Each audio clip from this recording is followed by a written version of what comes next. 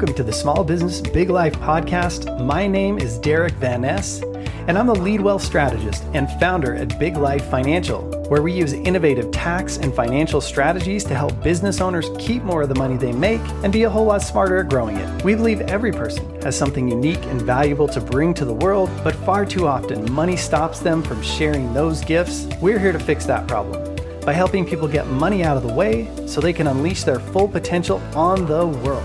Stick around to the end of the show, and I'll even reveal how you can be the next guest on one of the fastest growing daily inspirational podcasts on the planet.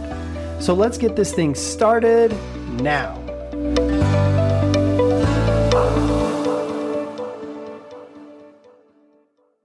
Well, welcome everybody to the Small Business Big Life podcast. This is your host, Derek Van Ness here.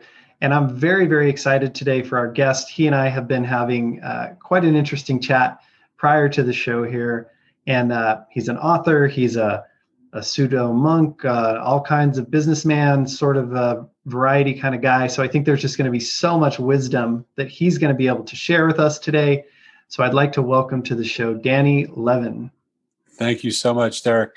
I think we better end now because it sounds like all I can do is go down from that introduction. Well, thank you for your. Yeah. Well, I appreciate you being here. You know, Danny, you and I don't know each other too well, but I read up on your website a little bit, read up on your book, and you have just had a plethora of experiences. And before we get into some of those, I want you to introduce yourself. Tell people who you are and how they can connect with you so that even if they only hear the first 10 minutes of the show, they love you, they know where they can go to get more. That's so kind of you. So if you want to tune out right now, but you just want to hear who I am, you can go to danielbrucelevin.com. Very simple. I'm sure it's in the show notes as well. That question is harder for me to answer than it is for most people because I've lived about 1,000 different lifetimes this lifetime. Derek, I've had the opportunity to be with some of the wealthiest people in the world, not in lecture halls or in conferences, but at their dining room tables. They've been kind enough to give me counsel and oftentimes kind enough to ask my counsel on things they were doing. When I ran Hay House and a self-help publishing company, we grew it together from $3 million to $100 million a year in sales. And so I was face to face. My job was, I was director of business development. I brought in new people, new ideas, new concepts, new ways of looking at things. And so I was friends with a lot of the top self-help practitioners in the world. Mm-hmm. And I would sit with them, and most people looked up to them and put them on a pedestal. I was one of the few people that just treated them like an individual. And so they would come to me when they were feeling down or discouraged or needed just a shoulder to cry on. And everybody needs a shoulder to cry on. And so I got the opportunity to meet them not only in their highest moments, but in their lowest moments. Mm. And Derek, I've also had the opportunity to sit around the world with people on street corners who have been the poorest of the poor, the homeless and the down. And I've been able to meet their families as well. Maybe not their families of origin, but their families of friends. And we've sat and had meals together. Sometimes it was just the wine and the bread and the cheese that I brought with me. But we would sit together and drink bottles and bottles of wine and eat bread and whatever else the community of those people brought together with us.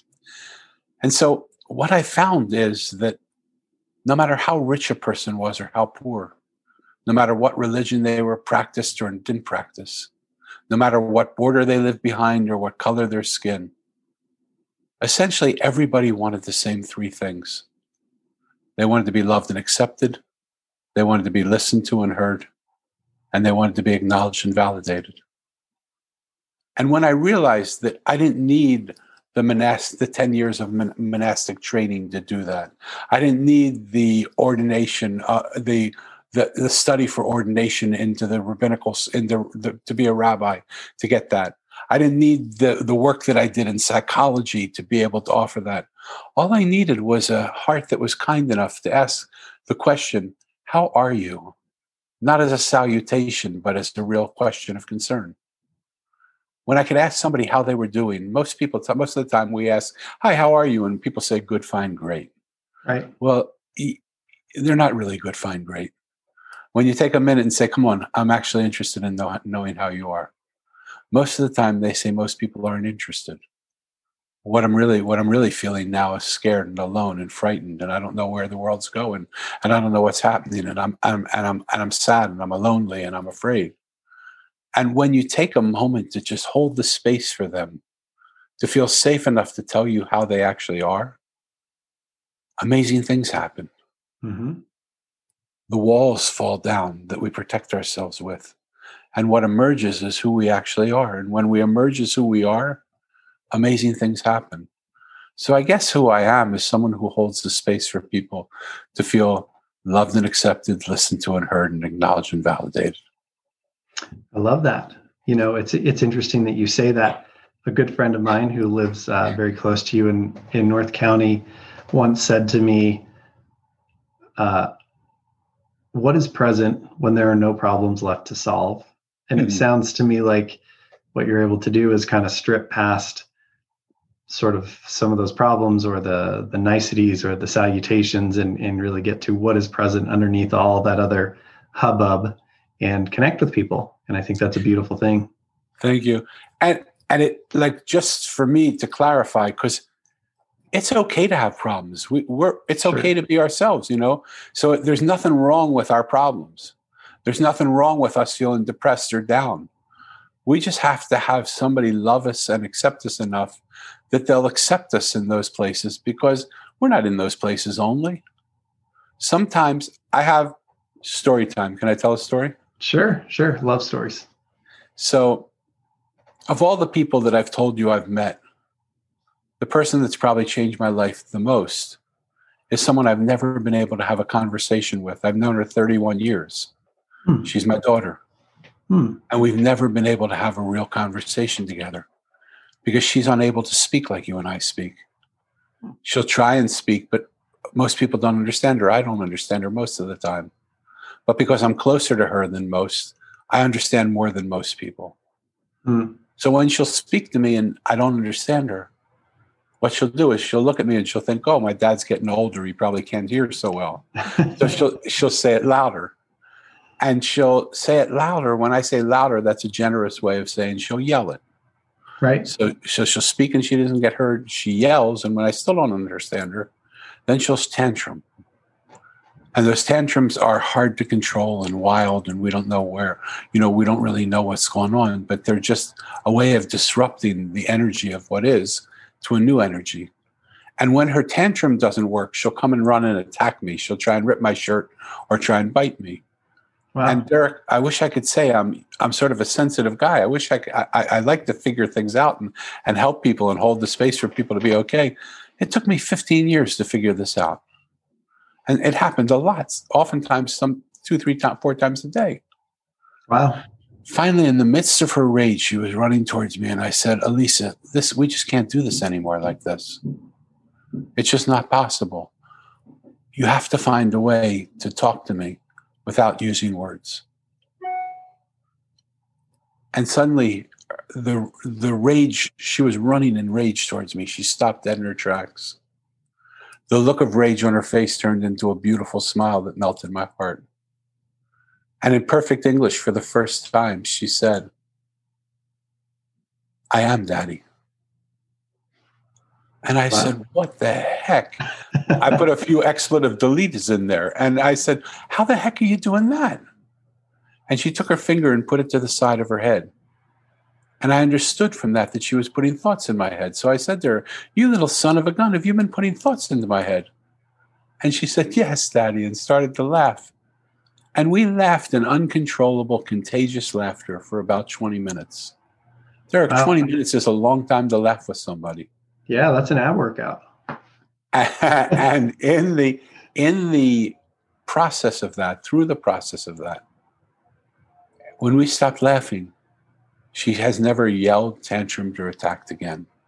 Wow. Now, why am I saying that on a business podcast? Okay. My daughter taught me a formula. Because what I realized is what my daughter does, everybody in the world does. We do it in businesses. I work with corporations around it. I work with entrepreneurs around it. I work with families. I work with government. I work with prisons. I work with hospitals. I work with environmentalists, and I work with people who are dealing with their own bodies. When we speak and we don't get heard, we yell. When we yell and we don't get heard, we create havoc. When we create havoc and we don't get heard, we attack. And that's why you see some people blowing up buildings, some people shooting people in town squares, some people trying to destroy the culture of a business, some people trying to look what's happening in our country now politically. Sure. Right? Yeah. So in your business, we have to understand, why is somebody screaming and yelling and creating havoc? Because they don't feel heard. What would happen if you would go up to the people in your business? What would happen if you went up to your secretary, or you went up to the people cleaning your toilets, or making the coffee, or opening the door to your building, and said to them, here's a new product we're coming out with. Can you tell me what you think of it? Do you like the color? Should it be red or blue? Do you understand what its functionality is? Can you do that? Will you take a minute and just test it and see if you like the way it works? Can you imagine all the voices and the opinions of people that are right in our proximity that we never even think to ask their opinion about? But if we would ask their opinion about, how much more we would learn about the products we're creating. Sure. I think it's really essential, and it's very easy to not do, but very essential to treat human beings like human beings. You know, one of the things you said earlier is that everybody wants the same thing. And I've had the experience a couple of times on a couple different levels of coming to the conclusion that human beings, I mean, if you strip it all away, we're pretty much all the same. We want the same things. We come from the same place. We really have all the same intentions, but the environment and the experiences we have and the pain that we're in cause us to do a lot of different things to remedy that pain, right? Like you said, some version of yelling and screaming and causing havoc, or seeking adulation or vanity or approval or whatever, sometimes in constructive ways, sometimes in not very constructive ways. And if you start to see human beings that way, you can really get to the core of what's there a lot more easily, because you sort of see what's not them on the outside happening. And as you so eloquently said earlier, just kind of stripping past the layers and getting to how are you really and who are you really, I think people respond very deeply to that. So I appreciate you giving us a very vivid story to kind of understand that. So Danny, just tell me real quick, you've obviously been through, like you said, the training to be a monk and the training to be a rabbi, and worked for Hay House. And for those who don't know, Hay House is just a juggernaut within the personal development world, and many of the biggest names have come through there. And super grateful for the work that Luis and everybody over there did and continue to do. But you've had a lot of experiences. Share with me, how does one go from something like where you're running a multi-million-dollar business? How do you transition from that to being in monk training, or vice versa? Like, what causes such things to happen one way or the other? I think for everybody, their life path is different. For me, what happened, and I write about it in my book, The Mosaic, it's a fabulized version of my life. And I think you said I could tell where people can get that on Amazon, by the way. So that's the easiest place to do it. Yeah. But I tell about it in the book, that the telltale sign for me of my life was when I lost my parents 2 years apart on the same day when I was just a kid. And my dad died first, and he was my hero. My mom died 2 years later on the same day at exactly the same time, because that's how connected they were. And so while other kids were just playing ball in the schoolyard, which I did too, while other guys were chasing girls, which I did too, in the back of my mind, I was wondering, why does a boy lose his idol for no apparent reason? What happens? What is that about? And so there was always what I realized only 5 years ago as I started writing The Mosaic, that when my parents passed away, I went to the adults because they were the wisest people I knew. And I asked them, where'd my parents go? And I don't know if they meant it on purpose or they just were telling me a line, but they said, oh, they're in good hands. They're in heaven now. Mm-hmm. So they're in a good place, right? Right. Nice answer, right? Mm-hmm. So as a little kid, I didn't know what heaven was. So I set out in search for the place called heaven. But the people that I met along the way were not the rabbis and the priests and the ministers and the shamans and the swamis and the Aborigines elders and the medicine men and women. Right. They were the garbage man and the road worker. They were the street artist and the juice man. They were the blind woman and the waitress. And I wondered, what in the heck am I meeting these people for? But what happened along the line is I realized I heard a voice say, as long as you're here, sit with them and listen to their stories. Derek, in every single case, when I sat and listened to them tell me their stories, what I realized is the person that I initially saw wasn't at all the person that they were. Mm. And when that happened over and over and over and over and over and over and over and over and over again, right? Get the idea? Yeah. More than once. I finally realized, hold it. I wonder if anything I see is what's actually there. Like I see all these things and I think I have an idea of what's going on, but none of it's what I think it is. So what would happen if I tried to get myself out of the way? Do I see anything in the world the way it actually is? Or do I see everything in the world the way I am? Mm-hmm.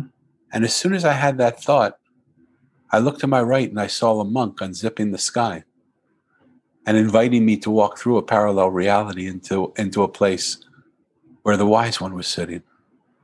And the wise one was the keeper of the mosaic. He was there working on all the different mosaic pieces, moving peoples and situations around so that they can have exactly what they needed. And he gave me an experience of the mosaic that was completely whole by just giving me a tap on the forehead. Yeah. And for a certain period of time, I lost identity. I didn't know who I was or where I was or what the time frame, past, present, and future were all the same. Everything around me was me. I didn't know whose body I was moving and whose bodies I was seeing and who was separate. There was no separate. We were all the same. And I thought, isn't this interesting? And as soon as I had that thought, I woke up on the street next to a street artist making mosaics with broken pieces all around them. And he said to me, what do you see when you see all these pieces? Most people just see broken pieces. And I said, I do too. That's what I see. They're just broken pieces.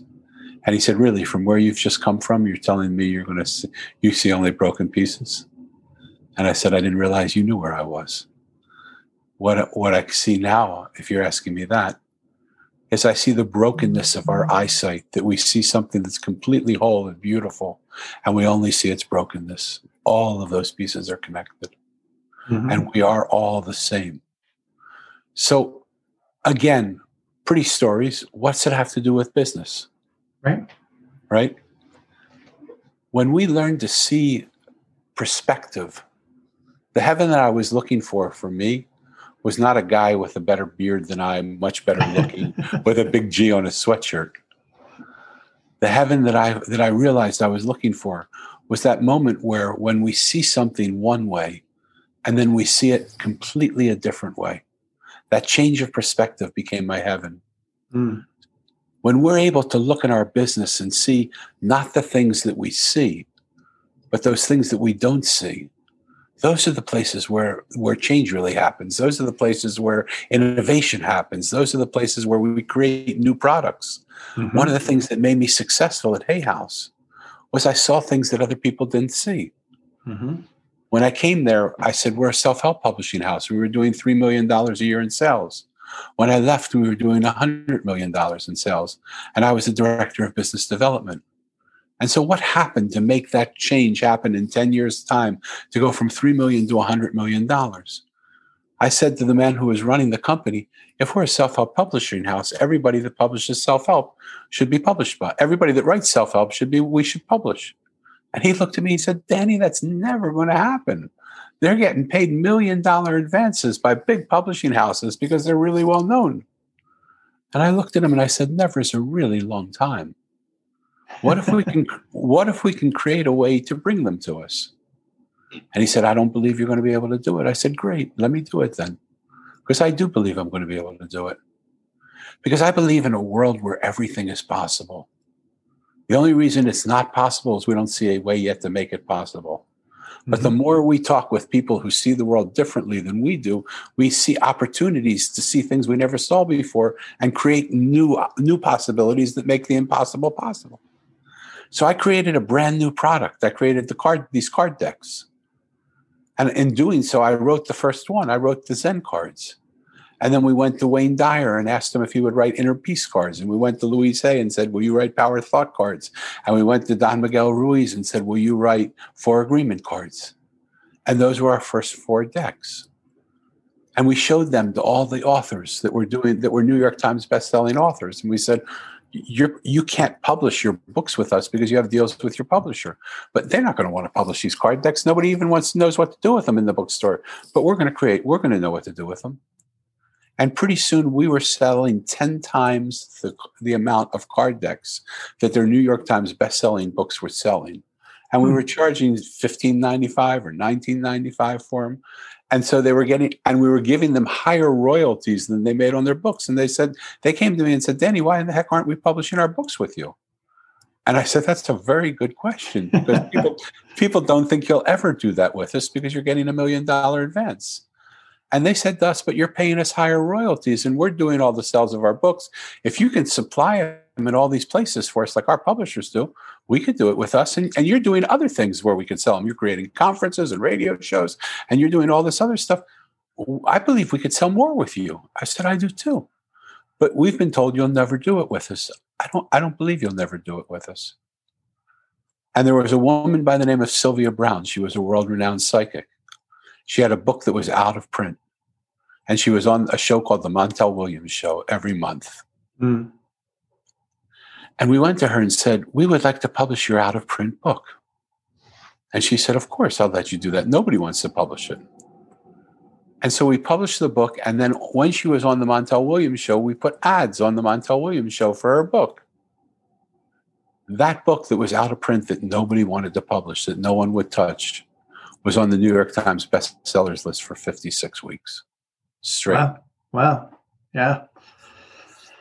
Well, what I hear you saying there, Danny, is, really just seeking to create value for people, right? And put good in the world and make sure that you're contributing. It kind of comes around. People sort of pick up on it when you make their life better, and they want to work with you. Right. And let me go a step deeper than that, because that's what everybody will say. That's the easy thing to say. Okay. What I'm asking people to do is when you can see, when you invite yourself to see differently, when you don't look at, like, the easy thing to say is that they'll never come to us to publish because we're staying in the thought of just publishing their books. Right. But when we widen the scope of what they did, suddenly we created products that could go into bookstores, gift stores, spas, lots of different places. And we product that nobody else was creating. And we had an opportunity then to work with them. They saw the success that we were able to bring to them. And they, on their own accord, said, we hardly did anything to create this. And you're doing this. We're selling 10 times what our books are selling. We want to publish with you. It's like when you walk by a flower and you smell its aroma, you stop in your tracks and you take another moment to smell it. But you can't think about, I'm going to bring value to somebody by just putting out the smell of my aroma. You just open up and do what you do and see the world differently and experience it. You listen where other people don't listen. You see where other people don't see. And that makes your business alive and vital. I completely agree. And I like the nuance of what you're talking about there and how you're really helping us to go that layer deeper. So thank you for that. So, tell me what caused you to write the book, and where does that sort of come from for you? Obviously, you've told us a little about what it's about, but everybody's got a story, but not everybody's turned it into a book. So What prompted that? As I saw myself getting older, and I didn't lead that most people led. So many people said, "You should just write a book about your life. Your life is fascinating." And I thought, okay, maybe I should do that. But quite frankly, because I was trained at Hay House and I was helping people write self-help books, the first book I wrote was a self-help book. I wrote a book called V2, which was the second version of your life. Because I'd heard so many people say, if I only knew then what I knew now, I would live life differently, right? Mm-hmm. So I would go up to them and I would say, well, now you know what you know now. How are you living life differently than you did then? Oh, I'm too old to do that. No, I don't have the energy to do that. And I thought, what a waste of time. Because even when you put a rocket ship into orbit, the first engine just gets you out to a certain place. When that engine drops off, the second engine is what propels you to where you're going. Hmm. So I thought the second part of our life would be what would propel us going. And I sent it to a friend of mine who's a great editor. And she looked at me and she said, "Danny, I love this book. I love the concepts in it, but this isn't your book." And I said, what are you talking about? Like, do you think I plagiarized it? Like, what do you think? No. She said, not a word of it's plagiarized. That's not what I'm talking about. But I know you. You're a storyteller. You hate self-help. You were in self-help all those years, watching people fix people, change people, help people, do all sorts of things for people. And that's not the way you work in the world. You're not somebody who thinks change or fix or the people are broken. You just love telling stories. Why don't you write a story? And I said to her, Sandy, I'm a guy, like I'm a guy. What do you think I'm going to do? Write a fable? Like, of all the things a guy is going to do, you think I'm going to write a fable? And she said, yeah, that's exactly what I want you to do. And I fought her for about a minute and a half until I realized the brilliance in it. Because when we tell a story, we're not teaching anybody anything. We're sharing a story with them. And the minute that story comes from my lips and enters your ears, it starts to become your story, because what you hear is entirely different than what I said. And so the beauty of that is that stories are generous and kind and easy. Mm-hmm. And I tried to write it. And I thought I would be done in 6 weeks because I had written a story for a hotel that was the most anticipated hotel opening in 2013, called the Andaz Maui Resort in Maui. And I branded them by writing a story for the hotel. And I said, well, what is your story? They said, we don't have a story. So I said, well, okay, I'll write it, but give me your core values. And so I created and I said, why do people come here? And they said, they come here to fall in love. So I created characters from their core values, and I created a love story. And it took me about 6 weeks to write. So I thought this will take about 8 weeks to write. 2.5 years later, I'm sitting, every black hair in my head's turned white. And I'm about to go crazy, because I would write a chapter that I thought was great. I would save it, and I would wake up in the morning and it wasn't there. It was like it didn't get saved. Or I'd wake up in the morning and the file was corrupted. I remember I had the book almost entirely done, and my computer crashed. Everything we got back from the computer except my story. I had lost the whole story. So I did something crazy. Characters are made up characters based on real people, but they were made up characters. And I said, you guys are keeping me from writing this. There's something happening here. And I called them together like in a Zoom room in my mind's eye. Yeah. And I said to them, what the heck is going on here? Why won't you let me finish this book? What are you doing? What am I missing? And they said, you're not saying what we want you to say. You're telling us what to say, and we don't want to say what you're saying. And I said, I'm sorry, with all due respect, you're my characters, right? I can tell you what to say. They said, sure you can, but it'll take another 5 years and you won't have a book then either. If you listen to what we're telling you to say, your book will be done in 30 days. And I said, oh my God, okay, I'm going to do that. Derek, what happened in the process of listening to them is they changed me. And that was what they were trying to say. I was writing a book that was teaching people things through my story. Their only concern was that they would change me through the stories that they were telling me, because this was the book I most needed to read. And I was writing it with no thought of needing to read it. I was writing with the thought to teach it. And my voice became softer. My whole persona changed. My heart became more open. I was a little bit of a snob before I wrote it. And now I'm writing about common, ordinary people and seeing the beauty of every single human being that exists. And each person has a story, and what they do is so inspiring when I never saw that before. And so if mythological characters in a book have the potential to come and speak to us and speak truth to us, if we would only listen, what else is trying to speak to us in the world? Do you think our family's trying to speak to us? Our spouses, our kids, our employees, our CEO, our customers, the people in our neighborhoods? Everybody's trying to speak to us. The environment itself, our bodies. So let me ask a question on that, Danny. I think some of us, maybe we're all aware on some level, it's pretty easy to guess that our friends or our kids or our spouse is trying to teach or trying to speak to us. And I think if we all get honest with ourselves, we know that we have filters on those and don't always hear what's being said. How did you were obviously attached to writing the story that you thought you needed to write. How did you get rid of that filter? How did you open yourself up to listening? You answered the question by asking the question. Because you just said, obviously, I was attached to writing the story I wanted to write. Mm-hmm. And what I realized for me is the key to listening is that you have to have no agenda. Mm-hmm. I started to have agendaless conversations where as soon as I start to want to teach you something or show you something or alert you to something or enlighten you to something, I'm no longer listening because I have an agenda that I'm trying to put on the table for you. Mm-hmm. But to have an agendaless conversation means I'm completely available to you to listen. What you say to me, I promise that in the conversations that I've had, and I've had hundreds and hundreds of conversations. I started a show called Conversations. I wanted to start 50 conversations with 50 strangers.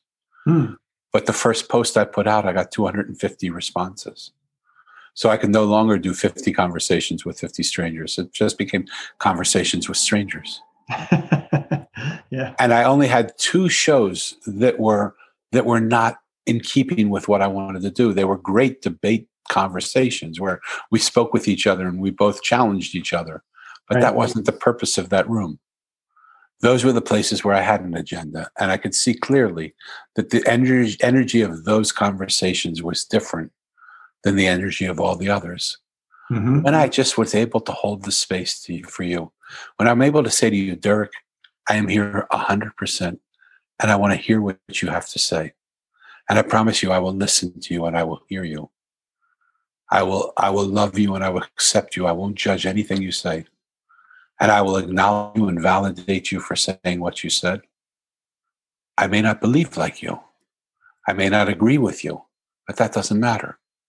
Some of my best friends have the most cockamamie beliefs you'd ever want to imagine. Yeah, me too. But if they were in harm's way, I would take a bullet for them. Because I love them, not because of what they believe. I love them because I love them. And so somewhere along the line in our modern day world, our beliefs have defined who we are friends with. I would like to challenge that. I would like to ask people, why should you let people who don't believe like you not be your friends? It's in those conversations that innovation happens. It's in the diversity that we share with each other that we start to grow bigger than we are. It's in our ability to see a different perspective. For me, that's my heaven. When we can be curious with each other and say, how is it possible that you look at exactly the same thing that I look at? I'm fascinated that you can do this. And you see something totally different. Please share with me what you see. Because if I can see that perspective at all, it makes my perspective of what I'm looking at so much bigger, double the perspective. And there are probably 360 perspectives of ways of looking at minimum from all the different angles, right? I've definitely seen that. Like, I really like art. And one of the things I've seen with art is quite often you'll see a painting or a sculpture or something, and you'll have an experience of it. And then you talk to the artist, and the artist will have an experience of it. And I found, being an artist myself and having sold artwork in New York City, I used to do that out on the streets, Wow. that telling people the story behind it so they get that extra experience you're talking about, it adds that layer of depth. It sells a ton of art, right? And for me, when I talk to artists and I see their perspective and the passion and the meaning and all the depth and thought that they've put into it, my appreciation, my connectedness to that piece of art becomes so much heavier, so much stronger, that I bought a lot of art that way. But to me, that was like a very simple example. But I've definitely had those experiences of seeing it through someone else's eyes or experiencing what they've experienced. And all of a sudden it's completely different. And it's fascinating. And to me, it just adds so much depth to life. Yeah. And to your, go ahead. I love that. And again, what I want to do is I tell stories, but I want to tie the relevance back to what we're actually talking about. Sure. Because so often the reason why a business doesn't make it is because they have no idea what their story is. They have an idea of what their product is, but they can show you a product. I created I have no experience in the clothing industry. And I created a line of high-end loungewear. And everybody was creating sweats. There was no difference in what I did. But I took symbols and words and put them on the clothes before anybody was writing symbols and words on clothes. Hmm. And I created a story because when I was at Hay House, I met a guy by the name of Masaru Emoto. And he did a study with water where he said, you put positive words on water, it changes the molecular structure of the water. Mm-hmm. So I brought him to Hay House and I said to him, like, why do you need to put positive words on water? Our bodies are 87% water. What would happen if we wore positive images or put positive messages on our clothing? What would that do? He said, Danny, it would change the molecular structure of people's bodies. So I said, would you be okay with me telling that story and telling your story and trying to sell your concept and also using it to sell my clothes? He said, absolutely, I would love that. And so when I started to tell the story of imagine what would happen if words that you never even knew were printed on your clothing suddenly just made you feel good, because I printed them on the inside of the leg of your clothes where you didn't even know until you washed them that they were there. And I told, or they were on the outside and I just put images there, or I just put things on there that made people feel good. And I started to sell those. The top boutiques in the country wanted me to be in there. I sold in the most exclusive spas and resorts where all the Hollywood celebrities would come and stay and buy them. And they would call me up and say, you never know, you're never going to guess who bought your clothes today. And I said, who? And they would tell me, sometimes I didn't know who they were, but they were really well-known celebrities. When we know what our story is and communicate a story that touches into the hearts of people, that elevates our business. Mm-hmm. And all too often, we just think we're selling widgets and we forget the story. But the story gets the excitement of people going. Yeah. It builds the emotion. So, well, wow. Danny, I have a feeling you and I could talk for many, many hours and tell a lot of stories back and forth. We have quite a bit in common, as we discovered. But our time here for today has come to an end, and maybe we'll revisit this in the future and have you back on, because I feel like we just barely got to scratch the surface here. We might have to go Joe Rogan and do a 3-hour show or something, but which would be a lot of fun. But we're wrapping up today, and I wanted to remind people where they can find you or connect with you, or get a little bit more connected to you out there. Can you share that with us again? Absolutely. Thank you so much for doing that. My website is danielbrucelevin.com. It's the easiest place to go. On there are all my social media links. On there is how you can get the Mosaic book. It's on Amazon at the Mosaic Daniel Levin. But here's what I would really like to invite people to do. There's so many of us, I realize, that don't feel heard, that don't feel that anybody cares enough about them to listen to them. If you're one of those people, just reach out to me. We'll find a way to talk. And if you're somebody that wants to work with people, if you're somebody that cares enough about people that you would like to hold the space and learn how to do that, reach out to me. We'll find a way to do that too. I want to create a revolution of listening. We speak, but we don't listen. And even for a guy like me, when I was given the mission to create a revolution of listening, I said to the people that gave it to me, are you crazy? Look how much I talk. Surely there must be better people that listen than I do. And to me, there are two answers we have to that. One is we want you to listen more. But two, an interesting thing happens, Danny, when you speak. You're interesting enough to occupy the minds of people with your stories. The mind is where fear lives. While you're speaking, also what we noticed is that your heart connects to people's hearts and your spirit connects to people's spirits. And with the mind occupied where fear lives, occupied in your story, it doesn't have a chance to say, hey, what's going on there? What do I feel? What's happening here? It just lets your heart connect to their heart. And it's not like you're doing any magic or voodoo or something weird. Yeah. You're just loving on people. You're just loving on people and feeling people. And when people feel loved and accepted and listened to and heard and acknowledged and validated, suddenly they become invincible. And so let's create an invincible society of people just by the simple practice of listening to them and hearing them. Wow. Well, that's an amazing note to end on. And I really appreciate you putting that out there, letting people know that that's possible. And for those of you listening, you might have to go back and listen to this again, because there's a lot to unpack there. And you could probably hear any of Danny's stories multiple times and get different things from those. So don't be afraid to revisit it. And Danny, I just want to thank you for coming, being so open. To your credit. Just like you had said, you came into this with no agenda. When we talked about like what you wanted to discuss, you just really left that open today so that this thing could unfold as it's supposed to. And I love that approach. It's a lot of fun. Sometimes it's, we take a lot of left turns and right turns down blind alleys, but that's where a lot of the exploration happens. So I just appreciate you taking that journey with me and being here to share with all of us.